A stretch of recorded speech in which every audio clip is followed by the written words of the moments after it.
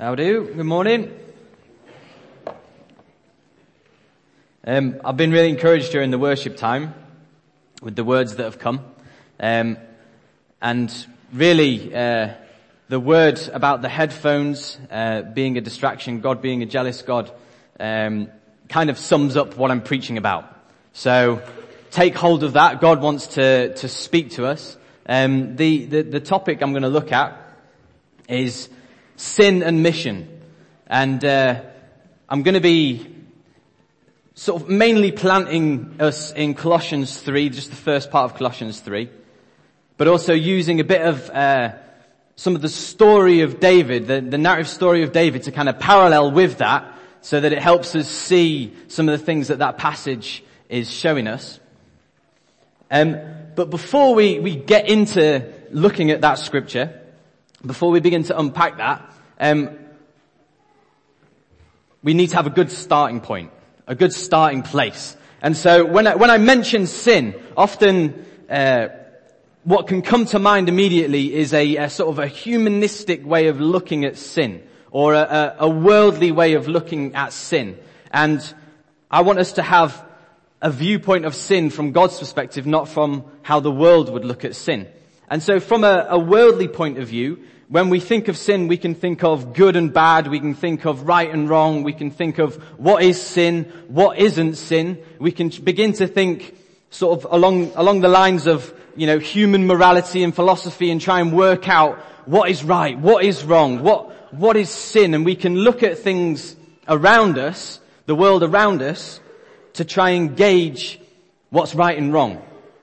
That's a kind of human or worldly way of looking at sin, trying to work it out. And that tends to lead us down a path towards legalism, and actually, more than that, we miss the mark completely if we begin to try and look at sin in the terms of how the world sees it, because we're trying to work it out as far as what we think is right and wrong. Like in all things, we want to start with God. We want to view sin through how God views sin, not how we should view sin through the world, but how God looks at sin. That means we need to know what God is like. And God is holy. There's that picture in Isaiah 6:3 that is these creatures around the throne, and what they say about God is holy, holy, holy. And what I find interesting about that picture, about that scene, is lots of things, but the fact that these creatures are perfect creatures. They're perfect created beings. Yet when in the presence of God, they have to cover their faces, cover their feet, and say, He is holy. That's their expression of God when they're around the throne. And so we see that God is holy, which means that He is separate, perfect, powerful. And if we come to look at sin from that angle, it changes things. Because God is holy. So the question comes then, so what is sinful? Well, what is sinful is the whole world and everyone in it. The first man, Adam, turned his back on God, disobeyed God, and as a result of that, we are all born into sin. We are all born with a sinful nature. In Romans 5:12 it says, therefore just as sin entered the world through one man, and death through sin, and in this way death came to all people because all sinned. We are all in the same boat. I'm going to use the word all a lot to kind of drive it home. We are all in the same boat. We are all born sinful. We have that. It's our nature. Famous verse, Romans 3:23. For who? That was quite quiet.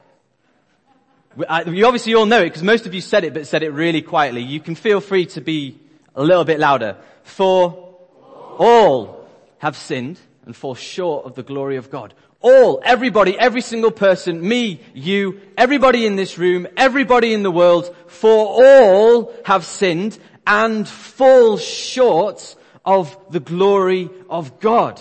which means we don't meet his standard. We can't be in his presence. We deserve to be separate from God. We deserve to be punished by God because we are, in our nature, sinful, separate. He is holy. I'm going to share a little story now that kind of I find really helpful in seeing how this can work out, sort of how human viewpoint of sin versus God's viewpoint of sin works itself out. And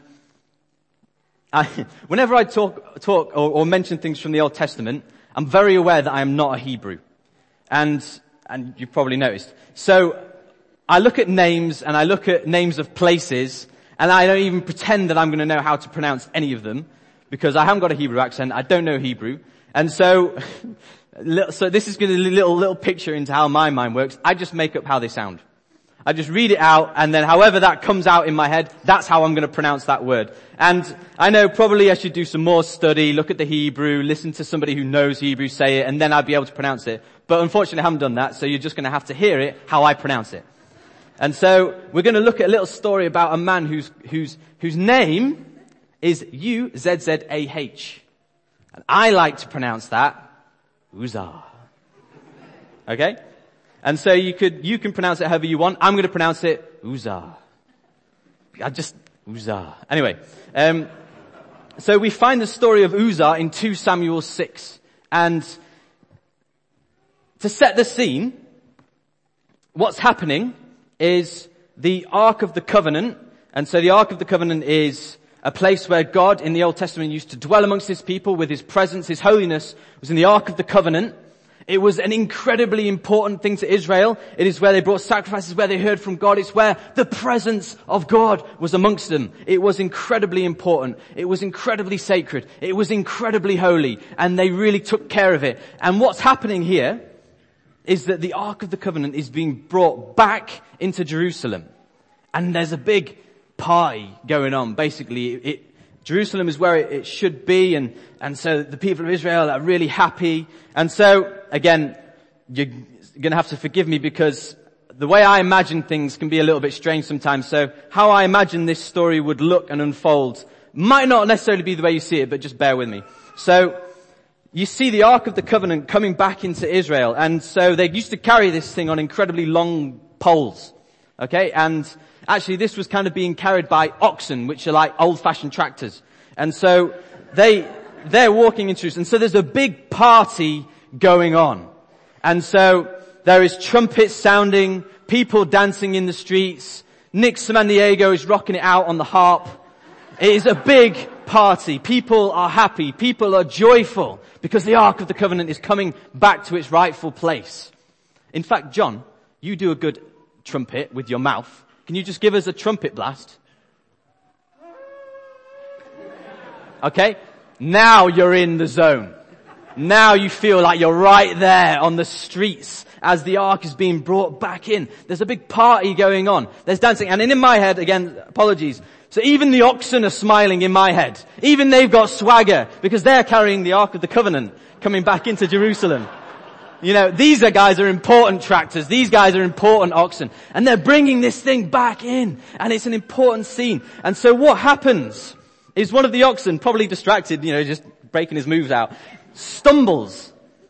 And this ark, the ark, looks like it's going to fall over. And so Uzzah comes to the rescue. Uzzah must have been quite close to the ark. He was probably enjoying the party. And he sees the oxen stumble, and he goes for it. And lots of films, lots of TV series. There's that moment, isn't there, where someone bumps into the mantelpiece, and the vase is about to fall off the mantelpiece, and in slow motion, someone dives through the air, and it's that slow motion. Is he going to get it? Is it going to break? Is he going to save the vase from falling down? So in my mind, Uzzah is thinking, the Ark of the Covenant is going. He's diving for it. He's going for it. He rescues it, and probably in his head, the end result of this is going to be, the Ark of the Covenant saves it. Everybody, save the ark. Check it out. Not only he stopped it from falling, he saved God from falling over. This is awesome. This could be running through his head. So he goes for it. He touches it. God kills him. Not that funny, but someone obviously found that funny. God kills him. He dies there. In front of everybody, a little bit of a party killer, a little bit sudden. Now I want us just to feel our reaction. Gauge your reaction to that story. How does that feel? What are you thinking? How are your emotions responding to that story? Now if I'm honest, I can look at that story and I can say, well, that doesn't seem very fair. This guy, I don't know why I'm standing down here so much. This guy, he was trying to help. Uzzah was trying his best to help. He wanted to stop the Ark of the Covenant falling over. He wanted to help. It's not fair that God killed him. Do you see what I'm getting at? That is a humanistic, that is a worldly way of looking at that story. But actually, if you look at it from God's point of view, there's only ever one outcome. He's warned the people of Israel. They know. You don't touch the ark, you die. What God sees is an irreverent, arrogant, sinful man touching the holiness of God. And there's only ever going to be one outcome of that. Death.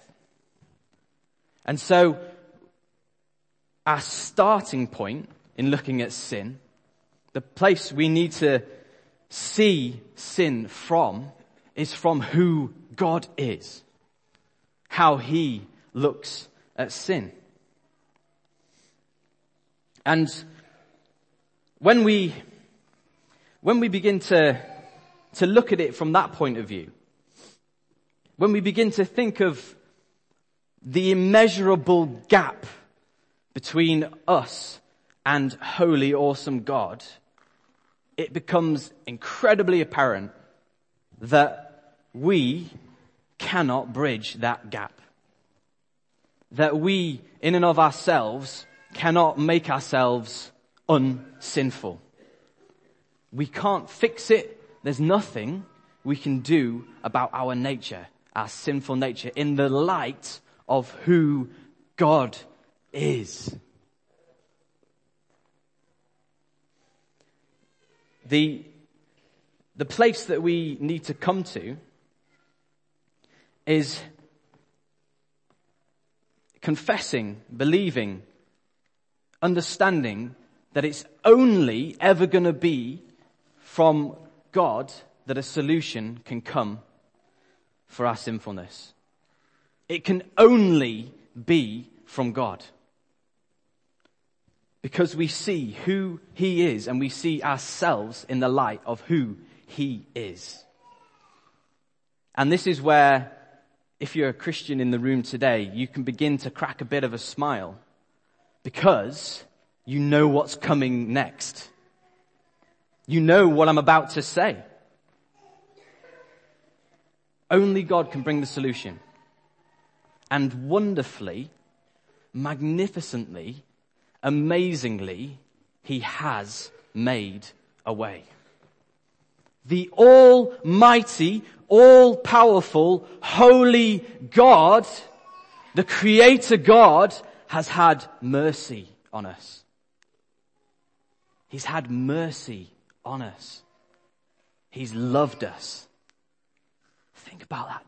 Who God is. He didn't have to, he doesn't have to, but he has had mercy on us.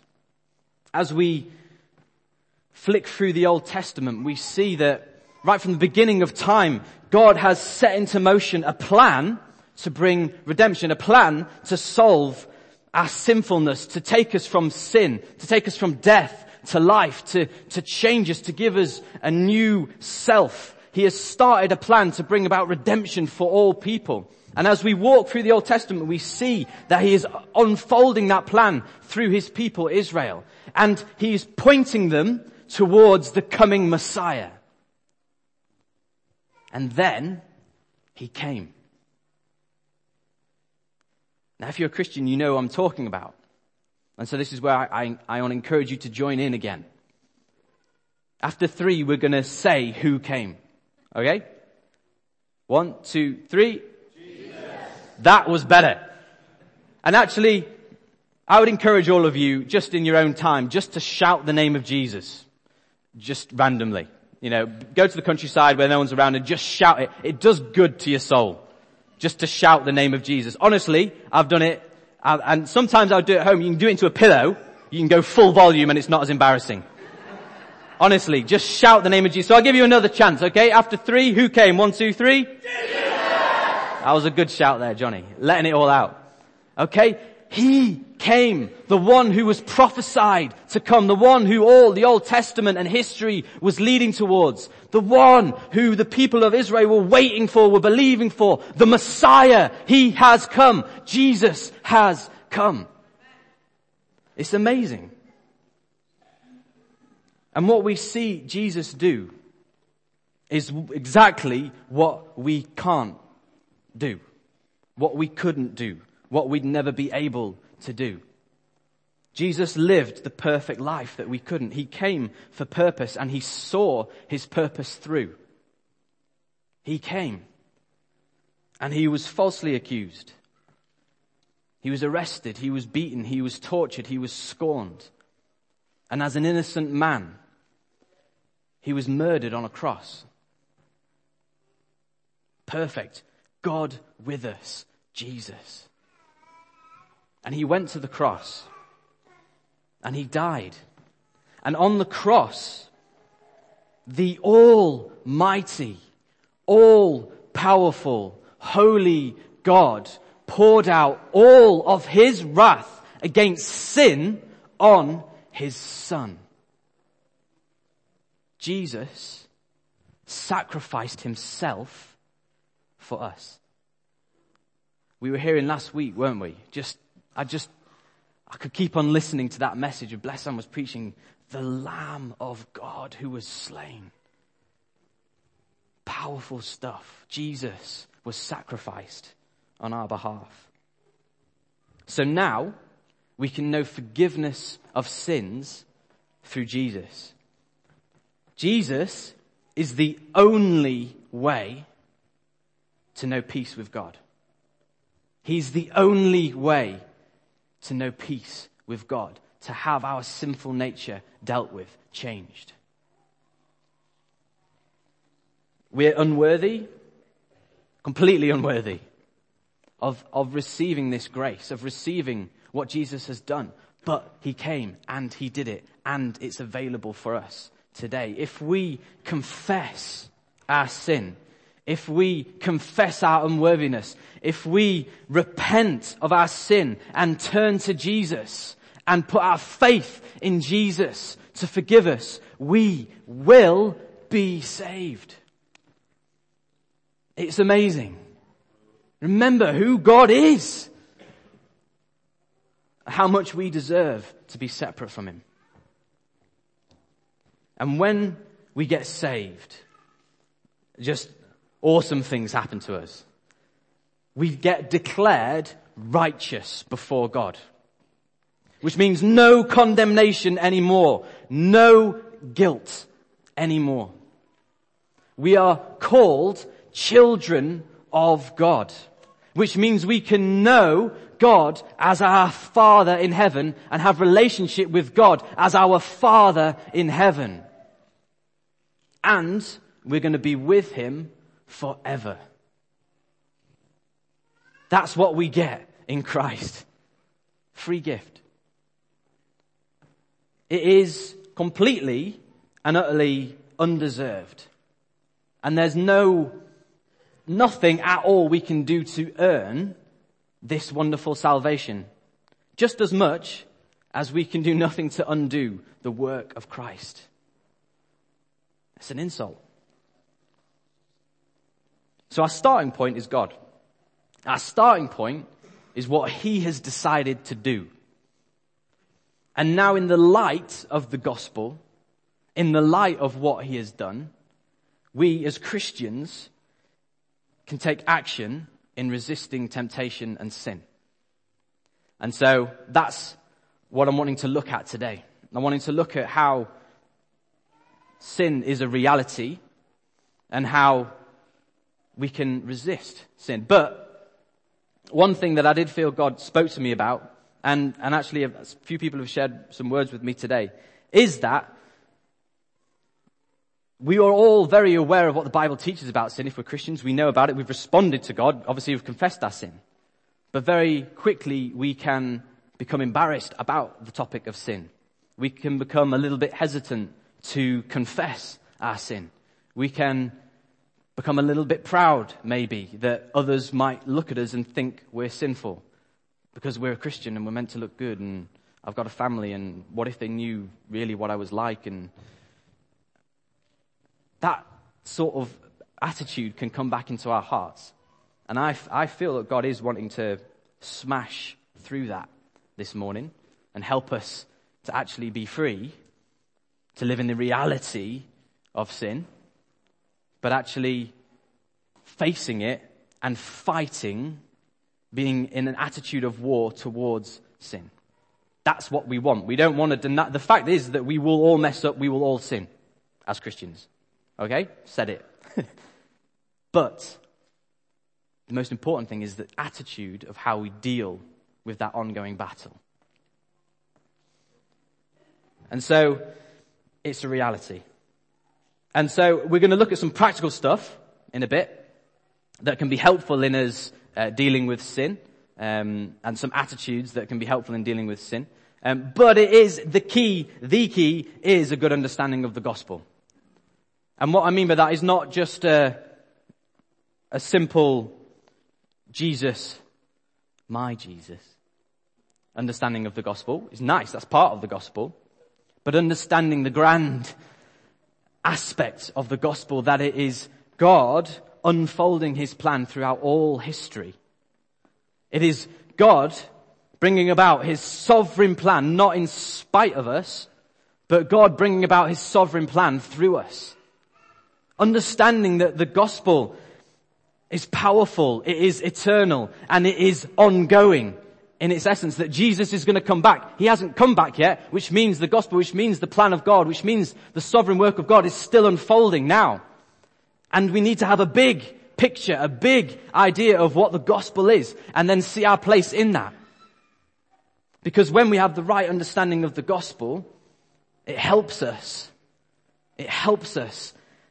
have an attitude that is, it matters what I do.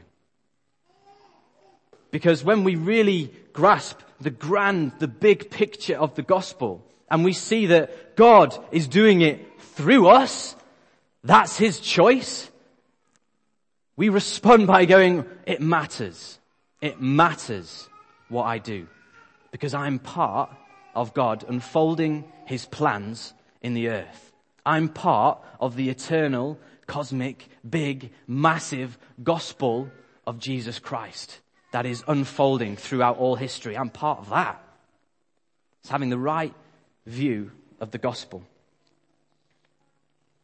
And so, looking at the subject of sin and starting to fight for holiness in the church is incredibly important for us. Again, hearing some of the words that were shared this morning about just the Holy Spirit not being a kind of, measly portion of dribble, there's an outpouring, there's a lot of power available for us. And hearing Deborah saying, we can hear God. These are the things he wants for us. And I do believe that as a church, he's ongoingly, at the moment, pouring out his Spirit on us. He's ongoingly making us more free, dealing with stuff in our hearts and moving us on in him. And it's wonderful to be seeing it, to be being part of it. God is doing stuff. And I believe that this morning is another one of those moments where we can respond to God and say, yes, Lord, I'm in. Yes, Lord, deal with that attitude in me. And I'll say this now and I'll mention it later as well. Gentlemen, normally what happens when a response time comes is that women respond because they tend to be more responsive. And I know some of you probably don't want to hear that from me and maybe a little bit insulted by it, saying, who are you to say that to me? I'm no one to say that to you. I'm a bloke. I'm the same. There's hundreds of times when I should have responded and I didn't because of pride. Today, just want to encourage you to throw off pride and hear God and lead out in response. So I'm just going to say that now. Sorry. So now we're going to get into the scriptures, which is, sorry, that was a kind of introduction. So we're going to look at the Colossians 3, 1 to 17. This portion of scripture, this section of scripture is massively juicy. It is full of goodness. It is awesome. And, if I'm honest, I could probably spend a couple of months preaching systematically through these verses. And like Dan does, when he preaches, he systematically goes through scripture, and it is, I think I was saying this as well the other night, it's gourmet meal stuff. So you get fed, it's like, ooh, and another course, ooh, and never tried that, and that's tasty, and that's refreshing and filling. Probably this morning what you're getting is more of a Red Bull. And so, I'm not going to go systematically through this scripture, but actually there are things I believe God wants to draw out of these scriptures in the essence of them, a couple of things that I want to draw out from them. So if you're expecting me to go into the exegetical detail and say, the really importance of the two therefores in the passage and blah, blah, blah. Yes, I know that they're there and they're important and they're great. Please read it in your own time and study it because it's great. That's not what I'm going to do this morning. I'm going to be paralleling it, that's a good word, with some of the narrative story of David to try and help us see some of these points that I want to draw out of this passage. Okay? And so we're going to read it, and then we're going to look at some of the narrative story of David to try and help us bring some of the stuff out of there. So, Colossians 3, 1 to 17. Since then, you have been raised with Christ. Set your hearts on things above, where Christ is, seated at the right hand of God. Set your minds on things above, not on earthly things. For you died, and your life is now hidden with Christ in God. When Christ, who is your life, appears, then you also will appear with him in glory. Put to death, therefore, whatever belongs to your earthly nature: sexual immorality, impurity, lust, evil desires, and greed, which is idolatry. Because of these things, the wrath of God is coming. You used to walk in these ways in the life you once lived, but now you must also rid yourselves of all such things as these: anger, rage, malice, slander, and filthy language from your lips.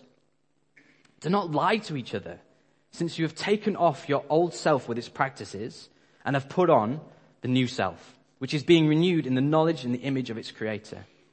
Here there is no Gentile or Jew, circumcised or uncircumcised, barbarian, Syrian, slave or free, but Christ is all and is in all. Therefore, as God's chosen people, holy and dearly loved, clothe yourselves with compassion, kindness, humility, gentleness, and patience.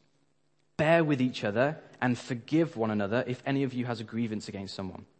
Forgive as the Lord forgave you. And over all these virtues, put on love, which binds them all together. Let the peace of Christ rule in your hearts, since as members of one body you were called to peace, and be thankful. Let the message of Christ dwell among you richly as you teach and admonish one another with all wisdom and through psalms, hymns, and songs from the Spirit, singing to God with gratitude in your hearts. And whatever you do, whether in word or deed, do it all in the name of the Lord Jesus, giving thanks to God the Father through him. An amazing section of scripture, as I say, lovely, and do go and study it in your own time. It's brilliant. And what I want to do really now is pull out, kind of separate it into two sort of sections and bring out really sort of 2 points from those verses that I believe will help us in dealing with sin and being on mission. And so we're going to dive now into some of the narrative story of David, and we're going to join him in 2 Samuel 11. Okay? So I'm going to paraphrase the story. I'm just going to say it, probably walk around, and you have another little glimpse into how my imagination works. Look at you. But you can follow it it might come up behind me. You can look at it in your Bibles. If you put your hand up, you can follow it. It's there. And so at this point, what we see is a story of David messing up big time. Okay? So he's out one evening and on his roof, just chilling, and he goes and, looks at the surrounding area, and he sees a woman having a bath on her roof, and takes a fancy, thinks she's fit, and so he's looking at this woman, has this temptation come to him, and so he finds out who this woman is, and she's called Bathsheba. I don't know what Bathsheba is. I should have looked that up, but Bathsheba having a bath. I just find that funny. Anyway, so he finds out who this woman is. Finds out she's a married woman. And ends up inviting her round to his palace. And she comes around and they end up sleeping together. And in the end, she ends up getting pregnant. Okay? She didn't seem to put up much of an argument or fight as far as going around and seeing David. And so that's what's happened, is that she's now pregnant. And so then we see that David tries to cover this up. And his first attempt at covering it up is to get her husband back from war and to, come home and sleep with your wife. But this guy instead is actually a lot more honorable than David. He's like, I'm not going to be sleeping in my house while my mates are at war. It's like, David, come on, learn something from this guy. And he doesn't sleep with his wife. So that first attempt, it fails. So this guy doesn't sleep with his wife. So David then goes to plan B and arranges that this guy gets put onto the front lines of battle. And pretty much that's a death sentence. Well, it is a death sentence because he gets killed. So in essence, David murders him. And then David marries the woman. The woman gives birth. And then God sends a prophet to David. This guy's called Nathan. And he comes and he speaks to David. And he shares a little story, which David is listening to. And, this story kind of gets David angry. He's like, this guy, he took the goat from the poor man and, how could he do that? He deserves death. And Nathan goes, that's you. And bang, he's convicted of sin. David then actually repents of his sin. He says, oh Lord, I have sinned against you. And it says God takes his sin from him. So God forgives him. But there is a consequence to his sin, and the child that is born to Bathsheba ends up dying. And so that is the reality a lot of the time with sin, is that God forgives us, absolutely, but with some sin there is going to be consequence to that. You just need to know that. And so it is an incredibly tragic story. It's an incredibly sad story that this happened, that King David fell into sin like this. And not only that somebody was murdered and that a child died. It's a very, very tragic story. And the key verse in this story is verse 1. Verse 1 of 2 Samuel 11. And so I'm going to read it out how you should read it out if you've read what's happened before this point. Okay? So, in the spring, because so far the story has been pretty epic. So you're already kind of buzzing with what's been happening. In the spring, at the time when kings go off to war. Okay? Exciting things have been happening. So you're reading this with excitement and passion. David sent Joab with the king's men and the whole Israelite army, and they destroyed the Amorites and besieged Rabbah. But David remained in Jerusalem. The reason that scripture is so key and so bizarre and so perplexing is that if you know the story up to that point, it's incredibly inspiring. I mean, really inspiring. You see this guy, King David, anointed as a young boy, okay? And David's one of these guys, just totally gifted in every single way possible, okay? He's described as being ruddy with handsome features. Where's Dom? Dom Jewiden. Where are you? Stand up, Dom. Okay? Ruddy with handsome features right there. If you want to know what that looks like, that is Dom Juden. Okay? So he's this young guy. Good looking. Handsome features. Awesome elbows. He has it all going for him. He's a shepherd boy and he gets anointed to be king at a very young age. And what we see in the story of David is actually as he was a shepherd boy, he used to take on lions and bears who used to come and attack the sheep. He would kill them. So not only was he ruddy with handsome features, but he was rock hard. He was a tough guy. He knew how to handle himself. Let me say that again. He used to kill bears and lions. He's a hard man. And as he grew up, he goes to bring some sandwiches to his brothers. And the army of the living God is before this man who's standing up saying, what? You want some? Come and get some. And the armies of the living God are like, oh, they're scared. But David rocks up with his sandwiches. And he hears the taunts of this giant warrior dude. And he hears them and he goes, what? Wait, God's with us. So not only is he handsome, ruddy, rock hard, but he also knows and trusts God. And then he goes to take this guy on. And he ends up killing this giant guy because he believes God. Because he believes God's with him. I love that story. Dan has preached on that story before. It's an awesome story. Story of David and Goliath. Read it. Enjoy it. It's brilliant. Anyway, he takes on this big guy. And then we see the story of David continue on. And he's anointed as king, but he's humble. So he serves the king who is there at that time, Saul, and he respects that king. So not only that, but he's a humble guy serving this king, really reverent and he sees the anointing that God had put on him and he doesn't want to affect that even though God's anointed him as king. And he's an awesome musician. So he can play the harp like no one else. To the point where even demons are like, oh, too good. He's really good musician. So this guy is rock hard, good looking, and an awesome musician. He's got all the arty stuff going on for him as well. So if I met this guy, I'd be on the floor just like, no, I don't want to exist anymore. You are like the epitome of perfect man. He's just got it all going on, loves God. He's described as a man after God's own heart. And he writes poetry.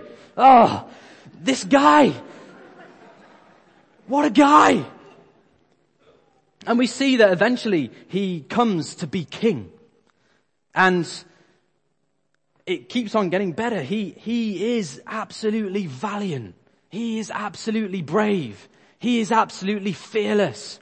And he goes into battle and he takes ground for God. He reunites the people of God. He's taking Israel on. The kingdom of God is being established. The mission of God is happening. David is leading his people forward. He's on mission. He's a man of God. He's got it all going for him. Then you come to this point and you can understand why it is so perplexing to read those verses.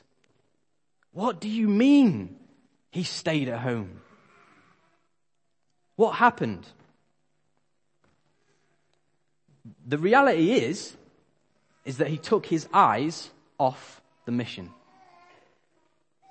For whatever reason, we don't know the reason why he stayed at home. Maybe he was lazy, maybe he was tired, maybe he was proud. We don't know. But for that moment, he took his eyes off the mission of God. And so when we look at the Colossians passage, and we look at this first section, we see now some of the importance of grasping the first bit. Okay? Just remember the story of David. Takes his eyes off the mission. This is why these words are so important. Set your hearts on things above. Set your minds on things above, not on earthly things. The starting point of these verses is that we need to be absolutely sure in our salvation, in the work of Christ, and have our hearts, have our minds absolutely focused, fixed on things above, on the mission of God. David took his eyes off the mission of God. he stayed at home. And that is where temptation came to him. And we see in this Colossians passage that it starts with that. It starts with just the wonderful truth of the gospel. Again, remember, that's the key. Knowing the gospel. And it says, fix your minds on things of God, Be on mission. Commit yourselves to the purposes of God. Commit yourselves in heart, in mind.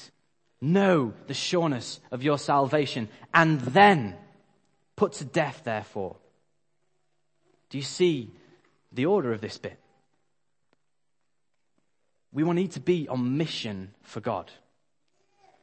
We need to be on mission for God, to have our minds set on things above. And then, as we do that, as we are pursuing the things of God, we will ongoingly, more so, have a passion in our heart to put to death, therefore, things of the earthly nature. Because we are not thinking about things of the earthly nature anymore. We're thinking about things of the kingdom, and things of the earthly nature have less space in our lives. We fight. We put to death, therefore, all of these things that are listed. Attitudes, things of the sinful nature, of the earthly nature. When we take our eyes off the mission, we leave ourselves wide open for temptation to come in. I think we can all think of times where we fail, where we mess up, where we sin. And I believe that actually a lot of that time, a lot of those moments are because you're not on mission. Your eyes are not fixed on things above. It's not about being busy or busying yourself. Sometimes that can help, yeah. But it's not about being busy. It's about being on mission. It's about a heart attitude. It's about where your mind is focused. It's about the attitude that is what like David was up to that point. Warrior, pursuing the things of God, bringing forth the kingdom of God into the earth. That's our call. That's our purpose. As we do that, we can put to death things of the earthly nature. We can deal with sin. We can see it more quickly because our eyes are fixed on things above. David took his eyes off the game. David got distracted. The headphones. Are we distracted? Is the music on? Are we blinkered? Or are we having our minds fixed on things above? Because our God is a jealous God. And so, you can feel the unthinkableness of why David stayed at home there. You just read that verse and it hits you. And you go, I can't believe it. Can't believe he did that.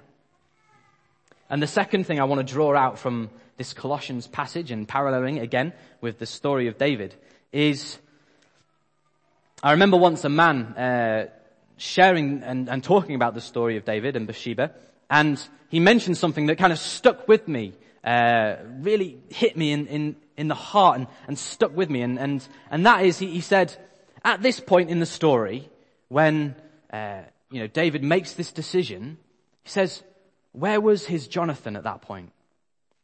And I was like, what does he mean by that? And this guy went on to explain it, and Jonathan, to explain who Jonathan is, was David's best mate. And these guys had an awesome relationship. They were incredibly close. You can read about their relationship in 1 Samuel 18 onwards. And you see that actually they even made covenants with each other. They supported each other. They had each other's backs. They were like brothers. Incredibly close relationship. And Jonathan is a good guy to have as a friend. He was also a man of God, brave, valiant. We read stories about him going with his armor bearer and taking on some Israelites on his own, pushing through. He's a man of God. He's a good guy to have a relationship with. But Jonathan died alongside his father in 1 Samuel 31. And so Jonathan, the actual Jonathan, at this point in the story isn't there. Physically, he's not there. He's died. And I just wonder whether David really ever got over that. Because no one seemed to have anything to say when David said, I'm staying at home. I think if Jonathan was there, Jonathan would have had something to say about that. And would have had permission to say that to the king. Because he's in covenant relationship with this king. They're best mates. They're like brothers. And so there's a permission there. There was a permission to speak into each other's lives. And so in the second part of this Colossians passage, we see that, firstly, obviously, that we have our minds fixed on things above, and that therefore we can put to death sin. And this second section really has an essence to it of body ministry. And again, makes the emphasis on being God's chosen people, holy and dearly loved. And it tells you to clothe yourself with compassion, kindness, humility, gentleness. And then it goes on to talk about us together, bearing with each other, forgiving each other. And just on a side note, there is no space in the church for unforgiveness and bitterness between Christians. We're brothers, we're sisters. God has forgiven us. We need to forgive like God has forgiven. There is no space for it. It will be a massive headphone on the church. If there is bitterness and unforgiveness amongst us, we need to deal with that. If you've got any of that this morning, even a little bit, even if you think you've dealt with it before, but it's rising up in your heart, deal with it this morning, because there is no space for it in the church. We see that there is a corporate aspect to this second section. And it says that, again, letting the message of Christ dwell amongst you. Again, it's all Christ-centered. We've been hearing that prayed this morning. Teach and admonish one another. Okay? There is a corporate sense of these verses. And David didn't have anyone at that point speaking into his life, being his mate, being his friend. Personally, I would say I have maybe 3 or 4 Jonathans in my life. 3 or 4 blokes who I would trust anything with. People who I will confess my sin to. Who I'll get that sin out in the open. I'll get it said. Because I can trust them. Because I love them. Because they love me. And I know that they're not going to judge me. They're going to love me. No matter what I've done, I know I can trust those guys with anything. I've given them permission to speak into my life. And I speak into their lives. They probably would testify to that. I probably speak more into their lives than they do into mine, but I'm just a little bit more aggressive. But there's a permission there between friends, between brothers, to speak into each other's lives. We, friends, are a body of Christ. We are not on this mission alone. We are not doing this by ourselves. We are a body. We are together. And together, we're to teach and admonish one another. We're to encourage one another. We're to rebuke one another. We're to be Jonathan to each other. And I put in my notes, I didn't know whether I was going to say it or not, but I'm going to say it, is that it says in verse 14 of that Colossians passage that it all has to be bound together with love. It does. It really, really, really does. Don't try and admonish one another if you're angry with each other or just upset or something. It's just don't do that. It's out of love. Because we love each other, we want to see each other built up, that we speak into each other's lives. But sometimes love feels like a pair of knuckles in the back of your head. It does. And Johnny probably can testify that maybe he's been on the end of my knuckles sometimes. Just a bit, he says. Because I speak straight to Johnny, because I asked him first. I said, Johnny, I hope you don't mind me saying this, but I said, Johnny, I want to support you, love you, you're my friend. Have I got permission to speak into your life? And he said, yeah, it's good, let's go for it. And so he has felt my knuckles in the back of his head a few times. Some straight words. And he knows that he can say things to me as well. It's a two-way relationship. Because if it's birthed from love, we can really challenge each other. We can speak truthfully to each other. And maybe get things wrong. But it's okay because it's done in love, so we can work that out.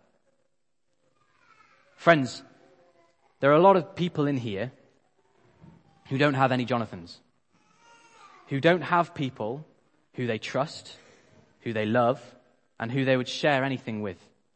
And obviously, if you're married, you've got your spouse, and, work that relationship out. It's brilliant. It's wonderful. But also have people in your life who, when it comes to crunch time, when it comes to the spring, and it's the time when kings go to war, and you say, I'm going to stay at home. They say, no, mate, you're not. Let's go to war. Do you see what I mean? King David, I think, never really felt he could have another Jonathan in his life. It must have been devastating losing Jonathan. But it is so key to have an openness amongst the church of God to be rebuked, to be helped, to be encouraged, to confess, speak out our sin to one another. That's a bit scary, okay? And I'm not going to force anybody to do that, ever. But in love, in relationship, to confess, I am struggling with this, I did this. And you know what? Maybe that's been hidden secret and in underground for years, and you've never spoken it out to anybody. But when you speak it out, when you get it out in the open, God can deal with it. And your friends can help you in dealing with it with God. And so, we see these two things really from this Colossians passage. As I say, it's not a systematic study of that scripture. But I truly believe that God is taking us into a time of the Spirit where God is wanting to lead us on, where He's moving us forward. And we're to set our minds on things above. It's time to be missionally focused. A lot of you in here haven't been on mission for quite a while.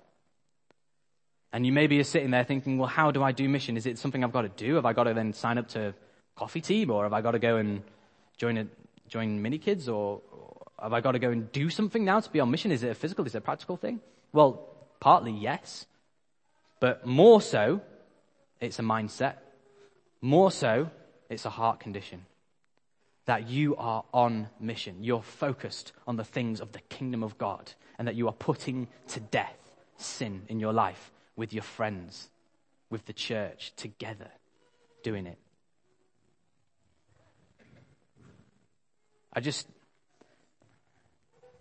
I felt God gave me a picture in the prayer meeting Friday, and it really just encouraged me really, because I do feel it's something that God wants to say. So I'm just going to share that with you, and then we'll sing a song and we'll see where we go from there.